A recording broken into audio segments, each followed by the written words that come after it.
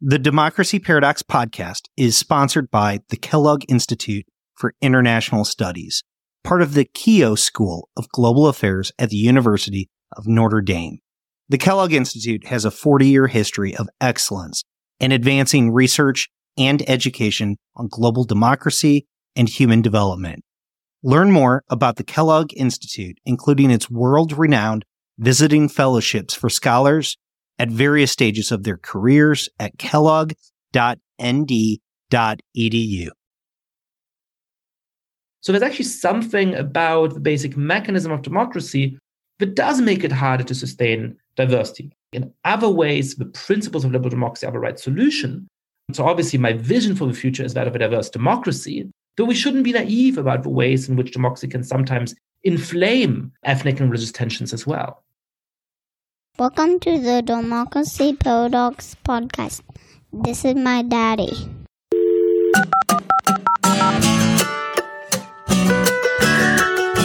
My name is Justin Kempf, and I am your host as we explore the Democracy Paradox. Thank you for listening to the Democracy Paradox, a podcast on democracy, democratization, and world affairs. Each week, you'll learn about big picture insights to better understand political issues and events. These are often complex ideas that might be unfamiliar, so I always provide a complete transcript at democracyparadox.com. You can also support the podcast at Patreon for as little as $5 per month. Supporters have access to bonus materials like this week's conversation with Simone Leeper from the Campaign Legal Center and host of Democracy Decoded. I recommend checking out Democracy Decoded for anyone who hasn't come across it yet. Its episodes are just 15 minutes, but offer a master class on issues like campaign finance reform and election law. So listen to Democracy Decoded and become a patron to listen to conversations with guests like Simone Leeper. Now, today's guest is Yascha Mounk. He is a professor of the practice of international affairs at Johns Hopkins University, the founder of Persuasion, and the author of The Great Experiment: Why Diverse Democracies Fall Apart and How They Can Endure. Many Americans pride themselves for their cultural diversity. However, America is not alone. Decades of immigration have turned European countries like Germany, France, and the United Kingdom into diverse nations as well, while countries like India and Brazil have always been diverse. Indeed, diverse cultures are not the exception, but the rule among liberal democracies. Unfortunately, cultural differences are often a source of conflict and polarization rather than a source of strength. So, in this conversation, Yascha explains the challenges of diverse democracies, but also offers a roadmap for them to succeed. In the end, this is really a conversation full of hope and optimism for how democracies can continue to thrive. So, here is my conversation with Yascha Mounk. Yascha Mounk, welcome to the Democracy Paradox. Pleasure to be here. Well, Yascha, I am a huge fan of your work. I absolutely loved your new book, The Great Experiment. And I loved it because it touches on a topic that is on my mind frequently, namely how diversity affects democracy. And your book makes an aspirational case for diverse democracies. But I say aspirational because you begin with the recognition that diverse societies can go wrong. Indeed, there is often a tension between our vision and our reality. So let's tear those apart. Let's just start with the vision. Do you believe that a diverse democracy is a more democratic democracy? Yes, I think that we need to have democratic institutions to make ethnic and religious diversity work in the best way. I think that at the core of the vision that I believe in are the principles of philosophical liberalism and of liberal democracies, which is to say that we want to have collective self-government, but we also want to have individual freedom. And I think that the institutions of a constitutional republic or of a liberal democracy are the best ways to achieve that. Now, one slight footnote on this is that many people seem to think that those things go naturally together, that democratic institutions always make it easier to sustain democracy. But that's actually not the case. Most of the most famous democracies in the history of the world have prided themselves in the ethnic purity, whether you look at ancient Athens, at the Roman Republic, at the Republic of Venice, which lasted for 1,000 years. And a lot of attempts at diverse societies actually came under empires, under the Austro-Hungarian Empire, under the Ottoman Empire, the Vienna of the 19th century, the Constantinople of the 14th century, or later Istanbul, 300 years later. And there's a kind of reason for that, which is that if I live under a monarch, it doesn't matter so much how many members of my group there are and how many members of your group there are, because in the end, neither of us has political power. As long as we can trust the monarch, it doesn't matter if there's more immigration or if you have more kids than I do. In a democracy, you're always looking for majorities. And collective self-government means that we together set the laws by which we abide. And that actually gives people rational reason to worry about demographic change. Because suddenly, if my group used to be in the majority and now it's in the minority, hang on a second, perhaps all the laws will change. Perhaps some of the freedoms that I enjoy might be undermined. So there's actually something about the basic mechanism of democracy that does make it harder to sustain diversity. In other ways, the principles of liberal democracy are the right solution. So obviously, my vision for the future is that of a diverse democracy, though we shouldn't be naive about the ways in which democracy can sometimes inflame ethnic and religious tensions as well. Yeah, Ivan Krastev actually had an interesting quote in an article he wrote called The Fear of Shrinking Numbers, where he wrote, "The fear of being outnumbered is deeply rooted in politics. This fear is particularly strong in democratic politics, where it means being outvoted." And I think that really gets at the point that you're making, that in democracies, while having diverse opinions allows there to be more deliberation, more viewpoints, more discussion that can bring about a more epistemic democracy, at the same time, there's a real tension within it, because if those groups really identify with an ethnicity, with a religion, with a race, whatever it might be, they're going to look at others as being literally an other, somebody that they're worried about being outvoted or somebody who they're trying to be in a majority to outvote. And that's a real concern. Yeah, absolutely. This gets to the core of where perhaps my vision that I develop in the Great Experiment goes, which is, how do we deal with that? One of the things that makes it difficult to make diverse democracies work are the fundamental elements of human psychology, are the fact that we have a very strong tendency to favor the in-group and discriminate against the out-group. There's a great psychological experiment which gave rise to what's called the minimal group paradigm, in which Henry Teifel in Bristol in the 1960s gets a bunch of kids into the lab. These kids have a lot of similarities. They go to the school in Bristol. They're all white, all boys. And he just gives them a sheet of paper with a bunch of dots on it. And he has them guess how many dots on this sheet of paper.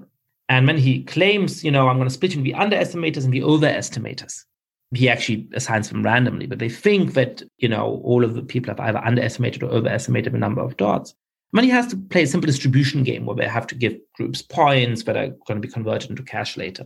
And it turns out that just by asking, hey, do you want to give more points to members of your group, the underestimators, or the same amount of points to the other group, the overestimators, people start to discriminate against this completely arbitrary, pointless group of underestimators versus overestimators. So what we learn from this is two things. First, that people tend to discriminate in favor of their own group and against the out group. And second, that it is a little bit malleable how people think about or define their own group. And so one of the things that we need to do in our democracy is to encourage people to think that they share commonalities across ethnic and religious boundary. A healthy democratic society that is able to sustain its diversity is one that recognizes discrimination and injustice, that gives people liberty to have freedom of worship, to spend their lives among members of an ethnic or religious in-group, if that's what they choose to do, but which encourages as much togetherness and as much recognition of shared interests, of shared identity as possible. And one of the things I worry about at the moment is that sometimes our institutions don't try to counteract the natural tendency people have to be groupish, but they actually double down on them. They encourage people to identify themselves as much as possible in those terms. And because of just the basic human mechanism of favoring what you see as the in-group over the out-group, I worry that that can lead to real fragmentation of our societies. Now, there's a natural inclination to make the point that you've made, which is that diverse democracies are very difficult to sustain. But at the same time, we could also drop the idea of diversity and simply say democracy is difficult to sustain. Is this really just a problem about maintaining democracy itself, or is there something fundamentally different about bringing together diverse groups into a democracy that make it fundamentally more difficult? Yeah, so look, in my last book, The People versus Democracy, I think about, among other things, what the causes of the rise of populism are. And I recognize a bunch of causes that aren't directly related to diversity, right? I do think that the economy matters. And the fact that for a lot of Americans, for example, they feel that the standard of living hasn't meaningfully improved in the last 30 years, that makes it easier for people like Donald Trump to win. I think obviously the rise of the internet and of social media matters because that makes it easier for demagogues to spread lies and incite hatred. And I think, by the way, an argument that I didn't talk that much about in that book, that the kind of socioeconomic but also intellectual self-segregation of the American elite from the rest of the population matters as well. Just how far removed the decision makers in this country, the richest people in this country, the most influential people in this country tend to be from the experience and from the neighborhoods of average Americans and the way they look down on them. I think that that does actually drive a lot of resentment and a lot of the vote, again, for populism, particularly right-wing populist candidates like Trump. So there's all kinds of things that don't have to do with diversity. But we are also in a historically unprecedented situation. We have no real example of democracies that manage to sustain deep ethnic and religious diversity while treating people fairly, which is the aspiration that our society now has. And we have lots of examples in history of ethnic and religious diversity going wrong, both in democracies and in non-democratic societies, leading to genocide, leading to civil war, leading to terrible forms of exploitation and domination like slavery. So I think there is good reason to think that there is a special challenge to sustaining diverse democracy. And I think we can see some of that in our politics. We can see how fears about demographic change inciting the cultural divisions that characterize the United States and many other democracies today. So kind of began by asking you if you thought a diverse democracy was more democratic. And you obviously favor the idea of having a more diverse democracy, even though it's an obvious challenge to be able to sustain one. What advantages does a diverse democracy have over a more homogeneous one? Well, first of all, it's not clear to me that my argument exactly is that, it would be wrong to have a non-diverse democracy. I think that it's perfectly legitimate for countries to decide about how many immigrants they want, under what conditions. And there are still a few democracies that are reasonably homogeneous. Japan is perhaps the most important example of a large democracy that is pretty homogeneous. Bulgaria is another example, the one, that's where Ivan Krastev is from. And they've had a lot of emigration, but not all that much immigration. And I don't want to tell Bulgarians or Japanese how to manage the trade-offs of their situation. What I'm most concerned with is the great majority of democracies, and the democracies that I know best, the one in which we're recording this conversation, that already are highly diverse. So in the United States, in Germany, in India, in Brazil, in so many countries around the world, the question of would it be nice to have more diversity or not is sort of irrelevant because we are deeply ethnically and religiously diverse. And unless we were willing to engage in terrible forms of violence and terrible forms of social conflict or terrible forms of political injustice involving making people a sort of permanent undercast, we will have to figure out how to build diverse democracies that actually treat their citizens as equal. So for me, the most important starting point is not, hey, there's something so wonderful about diversity that we should turn all these democracies into more diverse nations. It's that when you look around the world today, for a set of political reasons and decisions in the past that actually didn't quite anticipate this outcome and certainly didn't consciously try to bring it about, most democracies in the world, and certainly the most populous and influential ones, now are deeply diverse. So we better figure out how to deal with that in a way that's fair to their inhabitants and that's going to be able to sustain our democratic institutions. Yeah, that's actually something that's overlooked in the United States. The United States oftentimes prides itself for its diversity, for the fact that it's got so many different immigrants that come into its country, that it's been a melting pot of multiple cultures. But what's oftentimes overlooked is that diversity is really the rule oftentimes rather than the exception throughout the world. I mean, when we look at other countries, we see multiple ethnicities, multiple languages within other countries, multiple religions. And even in Europe, like you just mentioned, you described Germany. We could talk about the United Kingdom and France today as even being diverse democracies that maybe wouldn't have been as diverse a few decades ago, but are increasingly diverse democracies today. And it's becoming even more so with the amount of immigration and the amount of just international travel that people take today. Yeah, absolutely. So I think you can sort of distinguish between three different cases here. One is that there's lots of societies other than the United States that have always been diverse as well. When you think of a place like Brazil, whose history is different to that of America in some important respects, but also has similarities. It's also a settler society. It also has descendants of enslaved people still living there. And as a result, it also has a very complicated ethnic mix within the population. So certainly the United States is not unique in that. Then there's a second kind of society in which you've always had different population groups living beside each other, most of the time in kind of uneasy peace, some of the time in violent and bloody conflict. So India is an obvious example of that, where you've had primarily Hindus and Muslims, but also some Christians, also some Parsis, also some Sikhs living within the same territory side by side. In a very different way, kind of like Switzerland has the same situation, being composed of different linguistic groups.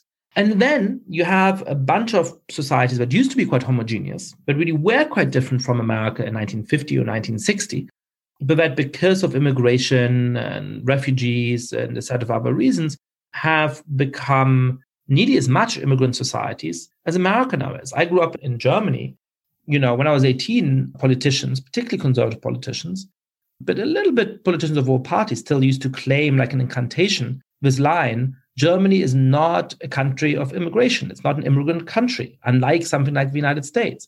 Well, they've given up that line because it just is too far away from the lived reality of a country. The share of people who are born outside of Germany's borders who live there today is nearly as high as it is in the United States. So today, Germany is a deeply diverse society. And like the United States, it'll have to figure out how it can constructively deal with that diversity. The question that you're really grappling with, though, is how do we make diverse democracies succeed? How can we make them work? And you have a particular vision of that. You describe it through the metaphor of a public park. Why don't we just take a moment and have you explain it and how it's different from like the melting pot or the salad bowl, which are two other metaphors that are oftentimes used but have very different implications? Yeah, absolutely. So I think that there's sort of these different facets of the vision that we want to have for our society. And the one you talk about is an important one. There's also a few others. But yeah, one vision that was never quite as prominent as people want to say in retrospect, but it's certainly, or as simplistic as people want to say in retrospect, which certainly had a certain influence, particularly in the decades of relatively little immigration after World War II in the United States, is that of a melting pot.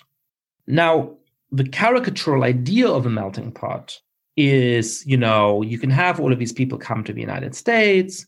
Perhaps they are able to influence the resulting culture in some small way. So we have ziti with meatballs and we drink Guinness and whatever. But really, we should end up with a society and a culture that is highly homogeneous, in which everybody is very similar to each other. And you don't really have deeply distinct family cultures that survive. You don't have people laying a lot of store by the cultures of origin or the groups of origin. No, this is actually a caricature of what the idea of a melting pot was. I went back, which nobody seems to have done. I mean, people talk about the melting pot in these dismissive ways, and everybody acknowledges that the idea comes from this play by Israel Zangwill that was first performed, I think, in 1905 in Washington, D.C., called The Melting Pot. But none of them seem to have read it. Like, they read somewhere that that's where the phrase comes from. They don't seem to actually know the play. And the play is actually a much more moving ideal. It describes a young boy who comes to the United States from Eastern Europe. He's Jewish. His whole family has been murdered in a pogrom. He has this nightmarish vision of the Russian army general who has killed his family, sort of standing guard over his troops as they murder his parents and his siblings. And he has this ambition of not writing a great American novel, but composing a great American symphony, the music of a new man, of a melting pot of all these people coming from around the world to forget the old vendettas and become friends in this new country. And he falls in love with a girl, Vera, who's Russian, who comes from an aristocratic family, and who's a sort of social worker and an activist. And she shares his vision, is enchanted by his music, helps him get it performed. But then her father comes from Russia to stop her from marrying a Jew. And he turns out not just to be a Russian baron, but he turns out to be the army general who stood guard over the murder of David's family. And so he actually, at this point, recants and he says, I can't do this. I can't marry you. And he breaks off the engagement. But at the very end of the play, he finds a moral strength to say, this is the person I love, and we cannot be defined by our parents. So the original vision of a melting pot was actually a very morally inspiring one, which wasn't this sort of ahistorical post-World War II TV dinners and we all watch the Brady Bunch and pretend that everything's honky-dory. It was a very ambitious moral vision of we should be able to forgive each other the historical injustice we've done to each other. David needs to be able to marry the daughter of a person who's killed his family. So that was the idea of a melting pot, which I think had real appeal if you think about it in terms of that play, but which was often then used as a kind of stand-in for, the immigrants should come here and they should give up their own cultures. And, we end up with this relatively bland and homogeneous American society. So that I think is obviously wrong. The alternative vision, the alternative metaphor that people have then often embraced is that of the salad bowl or the mosaic. There's a few different ways of putting it. But the basic idea there is, you create a society which really is no more than an association of associations. Being American is never going to have any real meaning. You're just going to be an Irish American or a Hispanic or an African American or a Muslim American. And really, the fundamental thing about you is your belonging in a particular identity group. And at the most extreme, we don't conceive of people anymore in terms of individual rights and responsibilities, but just as members of groups that have particular rights and privileges.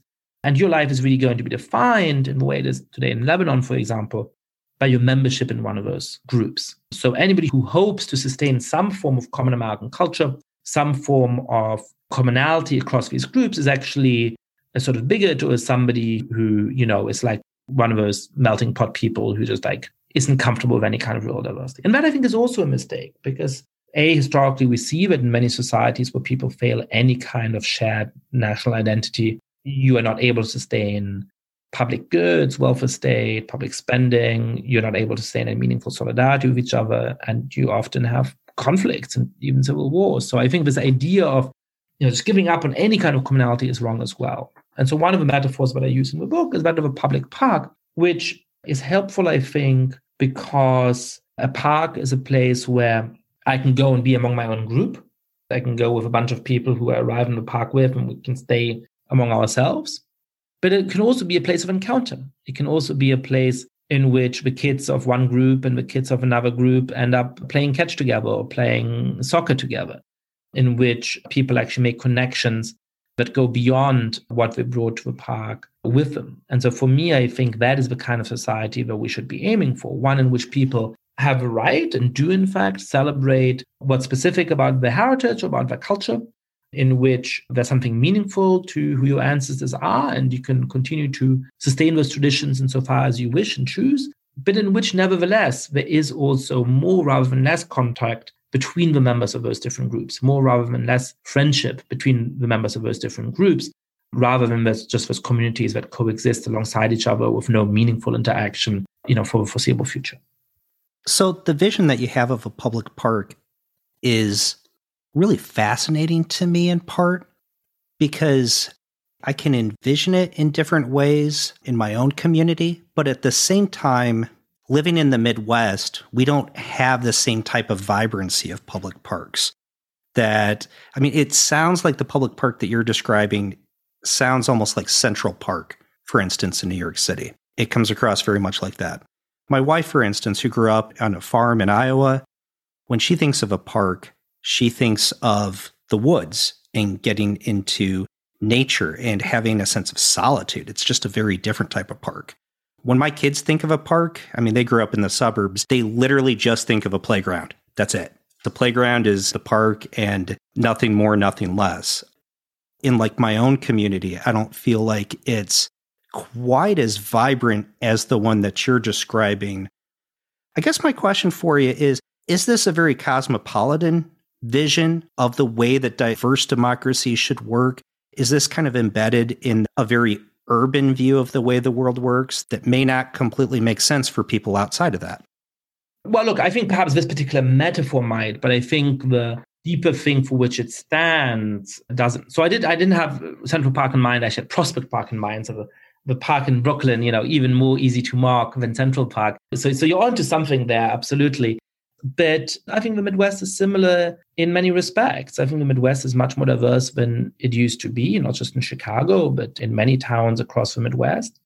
I think a lot of the time you have people who are robustly members of particular religious and sometimes ethnic communities who have a lot of a life revolve around the church or the mosque or the synagogue. And yet at your kid's school, I imagine that a lot of them are friends with each other, go visit each other's houses.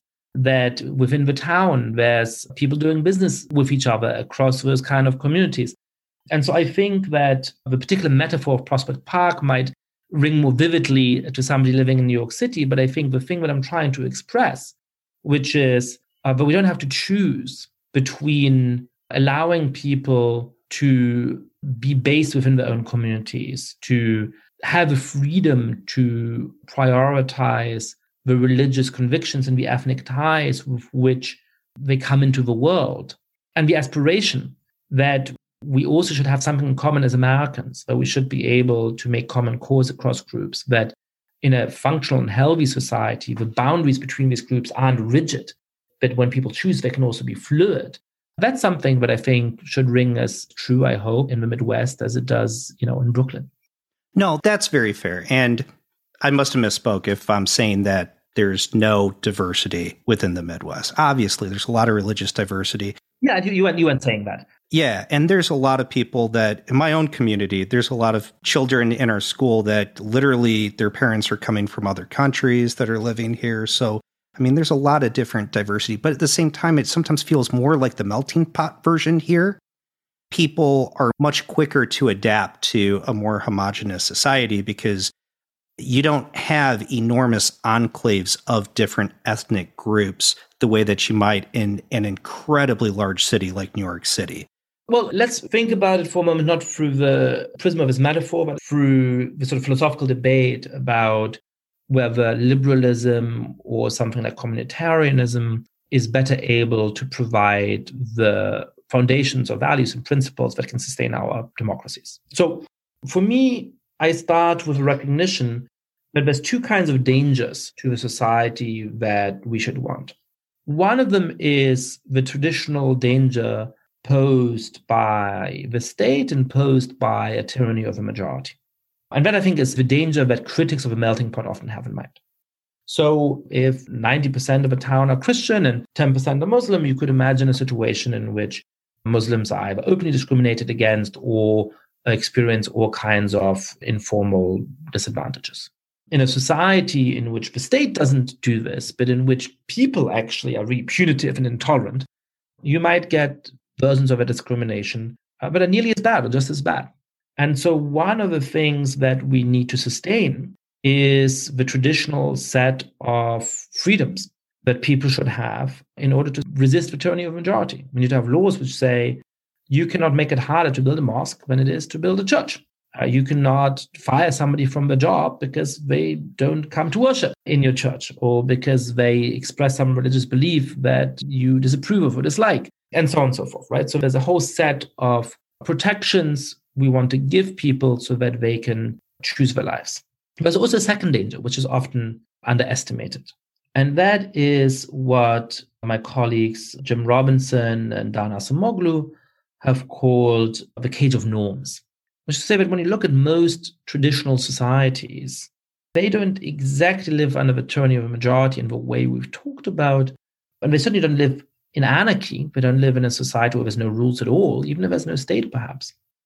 But they have these incredibly strong social norms to which everybody is subject. And those norms aren't imposed by the state on some religious or ethnic minority. They're not imposed by one group on another. They're imposed by the group on their own members. They are the priest or the parents or the imam or the rabbi telling you, you better live like this, and if not, it's going to have really bad consequences. And so a second freedom that we need to sustain, and this is where these communitarians who want to think of our society as just an association of associations, who think we should organize diverse democracies not around individuals but around groups, go really wrong, is that we also need to make sure that individuals are free from those kinds of pressures of their own group. But if at the age of 18 you decide that you no longer want to go and worship in your parents' church, or that you want to marry somebody, God forbid, from another group, or that you want to leave your town to go to a different part of the country, you are able to do that without having to fear for your lives or without having to suffer some really unfair disadvantages. And so to me, the best way of recognizing the need for that double freedom against the tyranny of a majority, but also against persecution from your own group, against the cage of norms, is the classic precepts of liberalism. What are those classic precepts? They are that we all get to choose how to live our lives. And that doesn't mean that we don't recognize the importance of groups. It is owed to our recognition of the importance of groups that we emphasize this so much.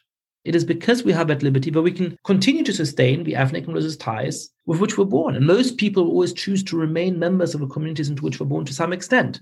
Liberals, philosophical liberals, don't have a strange idea that nobody's influenced by the family they're born into, or that a virtuous individual would cast off all of their education and strike out and remake themselves from scratch. Most people won't choose to do that.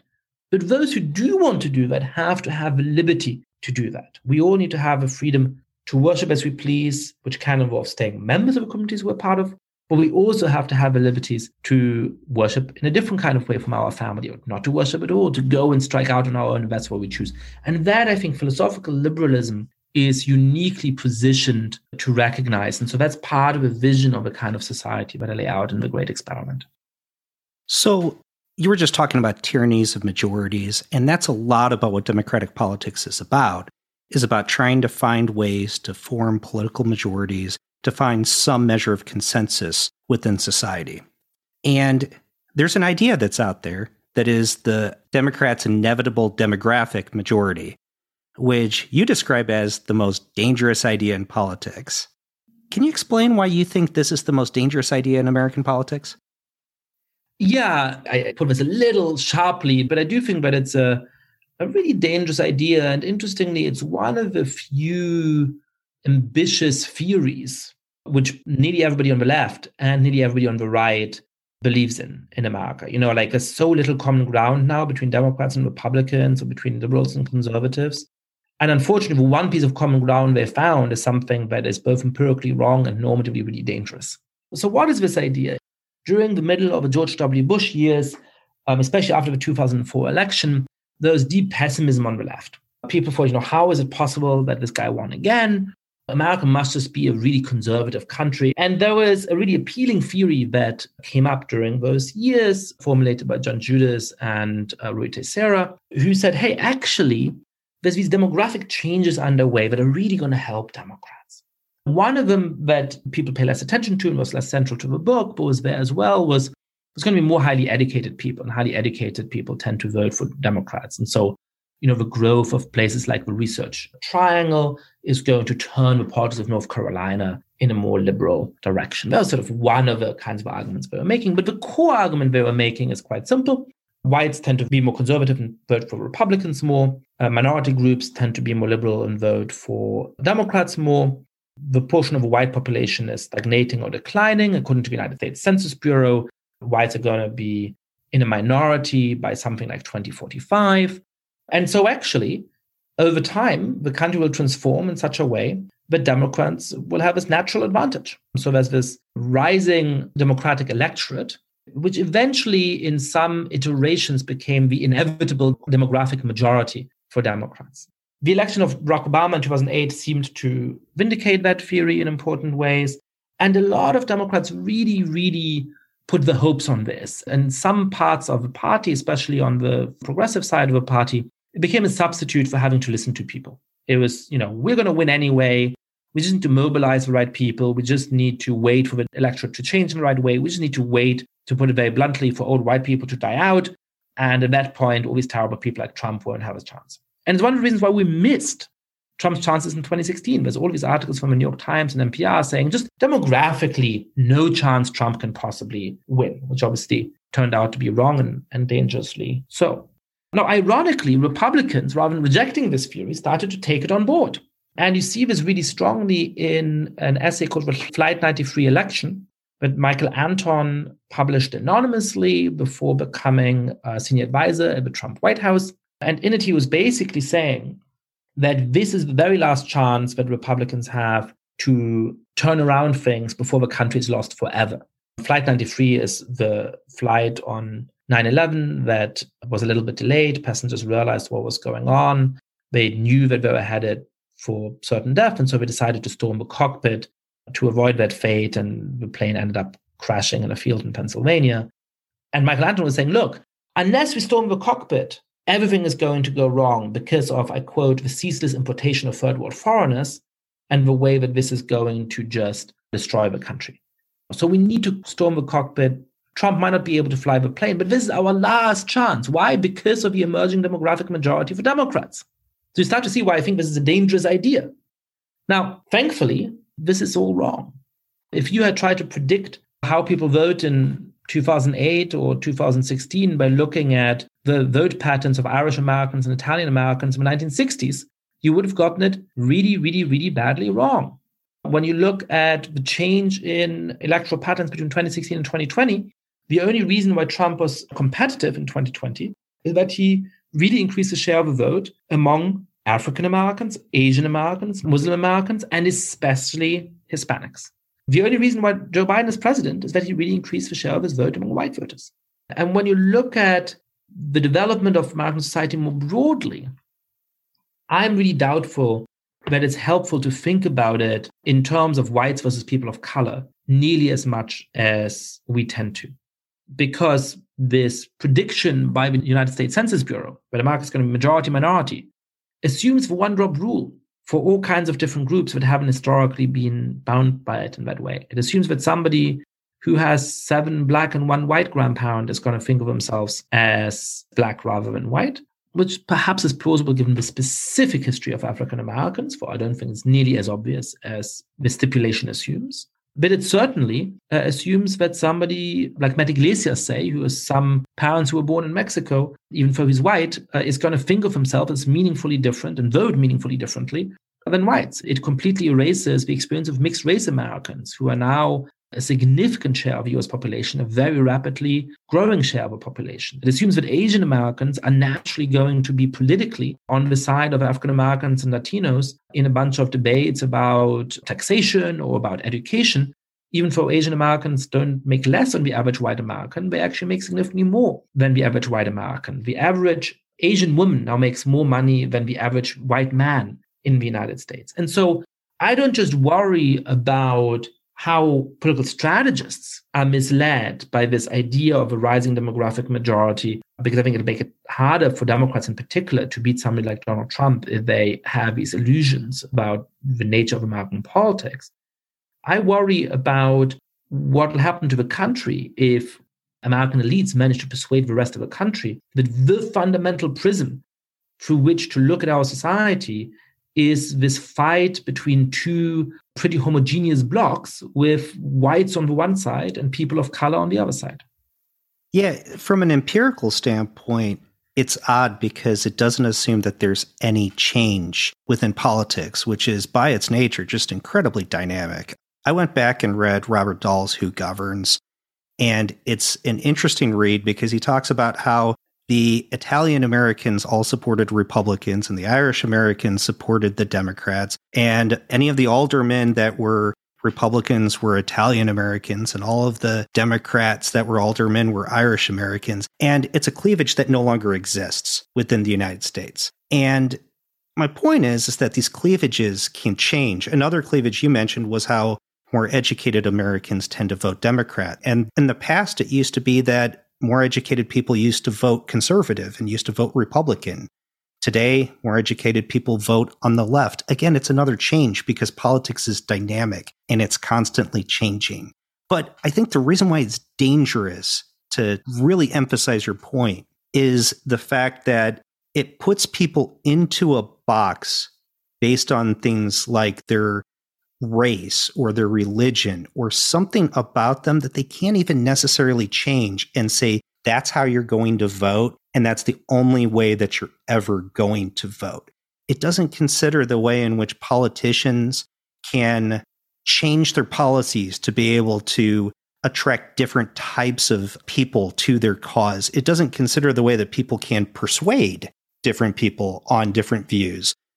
Yeah, I think I think what he's saying is exactly right. So, one part of this is we're underestimating political agency here. You can draw and redraw political boundaries. And I think the political parties in the United States have really morally consequential choices to make about this. Republicans can convince themselves by listening to people like Michael Anton that they're only ever going to have support among white voters, and so they should disenfranchise non-white voters, discriminate against them, somehow try and make the majority they can have by relying on the white vote last as long as possible, no matter what the social cost or the cost to our democratic institutions.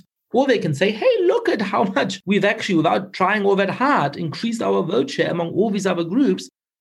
What if we really appeal to those groups? What if we become the party, for example, of a multiracial working class that is slightly resentful against elites in various ways, that might have pitfalls and problems of its own? But I think that would be good for American politics insofar as it depolarizes the electoral race. And Democrats, in exactly the same way, have a choice to make about whether they want to, listen to a misunderstood theory which Rui Teixeira, one of its authors, has himself, half recanted and half emphasized the way in which it's being misunderstood, and say, let's give up on white voters and just try to run up the number on people of color. Or whether they say, hey, there's actually all kinds of people who are horrified by Donald Trump, including many white voters. And by the way, there's all kinds of white working class voters who we should be able to reach with some of our economic policies. And we're really going to take the fight to Trump in those groups. And we're going to try to really increase our vote share among those groups. Now, why this matters is that, some of my friends on the Democratic side, they hear something like the idea of a rising demographic majority, and they think it's a hopeful one. They think, oh, great, by 2050, we're going to win. Now, one irony is some of those are whites. So actually, they're not thinking about the fact that according to the logic of this, they should then be on the other side, which they don't want to be, right? But secondly, I think they really underestimate how dystopian that vision is. I don't want to live in a country in which I can walk down the street and, tell with 95% accuracy who you're voting for by looking at the color of your skin. And that's not going to be a good society for anybody to live in. If we have such a racially polarized politics in 2045 or in 2050 or whenever this is supposed to deliver those stable majorities to Democrats, perhaps the quote-unquote right team in the minds of people who like this theory is going to eke out a victory every time. But the other group is still going to be nearly 50% of the people. They're still going to be pretty powerful. They're going to be really, really angry. And it's going to be a terrible society for everybody to live in and will be in real danger of civic conflict. So I do think that the assumption that that's going to be the case is really dangerous. And, even though I am deeply opposed to Donald Trump, and it seems strange to say that, any vote for him is good news, the racial depolarization we've seen in the pattern of the vote between 2016 and 2020 is, I think, a good piece of news for our democracy. So we've been talking about diverse democracies, and there's an assumption that when we think about diversity, that we're talking about diversity in terms of the way that you look. For instance, maybe the religion that you believe, race, ethnicity. But there's also a diversity in terms of the different ideas that people believe. And one of the great ironies of the 21st century is that we seem to be living in increasingly diverse societies. And I don't want to diminish any sense of structural racism or racism. There's plenty of that within the world and within the United States and other countries. But societies are getting increasingly diverse, where you can look around and see people from different backgrounds.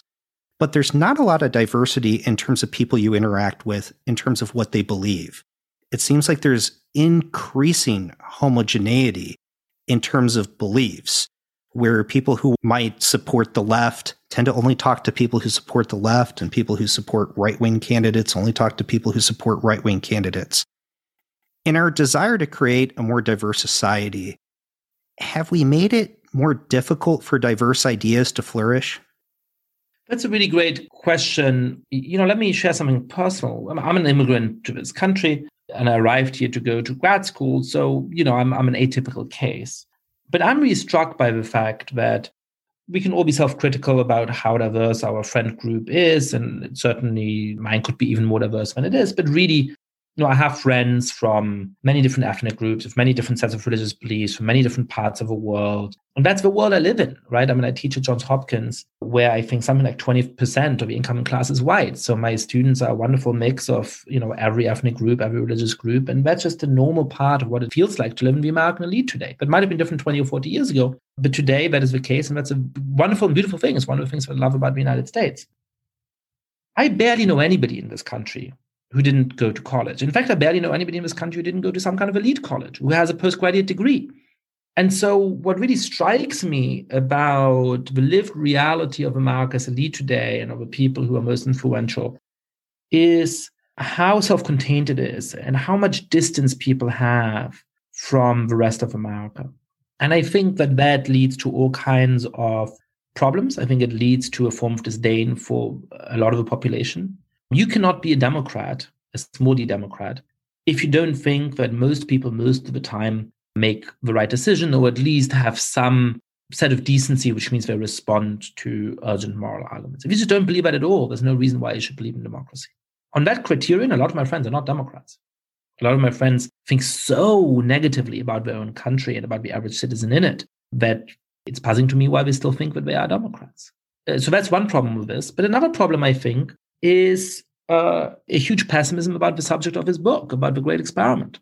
Because they, for example, think that their friends who are from certain ethnic or religious groups whom they met at their fancy colleges are representative of the political opinion or of the optimism or pessimism of average members of that group. It's a natural mistake to make, right? When you think, well, what do members of group X think? You say, well, let me think of the people I know from that group. And if everybody you know is from an elite background, that's who stands with them. Now, it won't surprise you that the views of the average white person at Harvard University is a pretty bad stand-in for the views of the average white American. Well, surprise, surprise, the views of the average Latino or African American at Harvard University is a pretty bad stand-in for the views of the average Latino or African American in the country. And one of the results of this is that I guarantee to you that a great majority of my acquaintances in this country, and a great majority probably of listeners to your podcast, would assume that Latinos and African Americans are more pessimistic about the American dream, about the future of the United States, than the average white American. And that is not in fact true. One of the reasons why I'm optimistic about the United States being able to succeed in this very difficult undertaking of making its diverse democracy work is that actually the average Latino and the average African American in this country has a lot more optimism about the future than the average white person. And that's one of the aspects of viewpoint diversity that we miss when we take all of our sense of this country, our understanding of this country from within the views expressed both publicly through the media that they are very influential over and privately by members of a very elite group.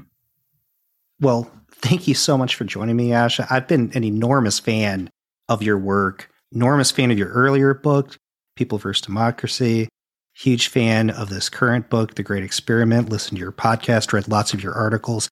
Thank you so much for all the work that you've done. Thank you so much for writing this book. Thank you. It was a really wonderful conversation. It was my pleasure.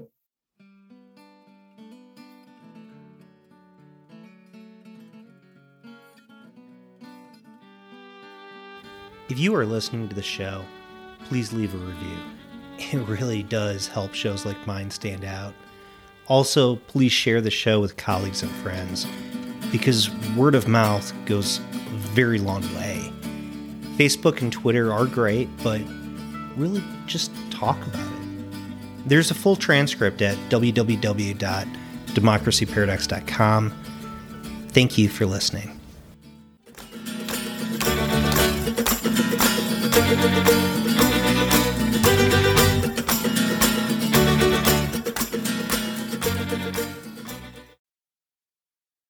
The Democracy Paradox podcast is sponsored by the Kellogg Institute for International Studies, part of the Keough School of Global Affairs at the University of Notre Dame.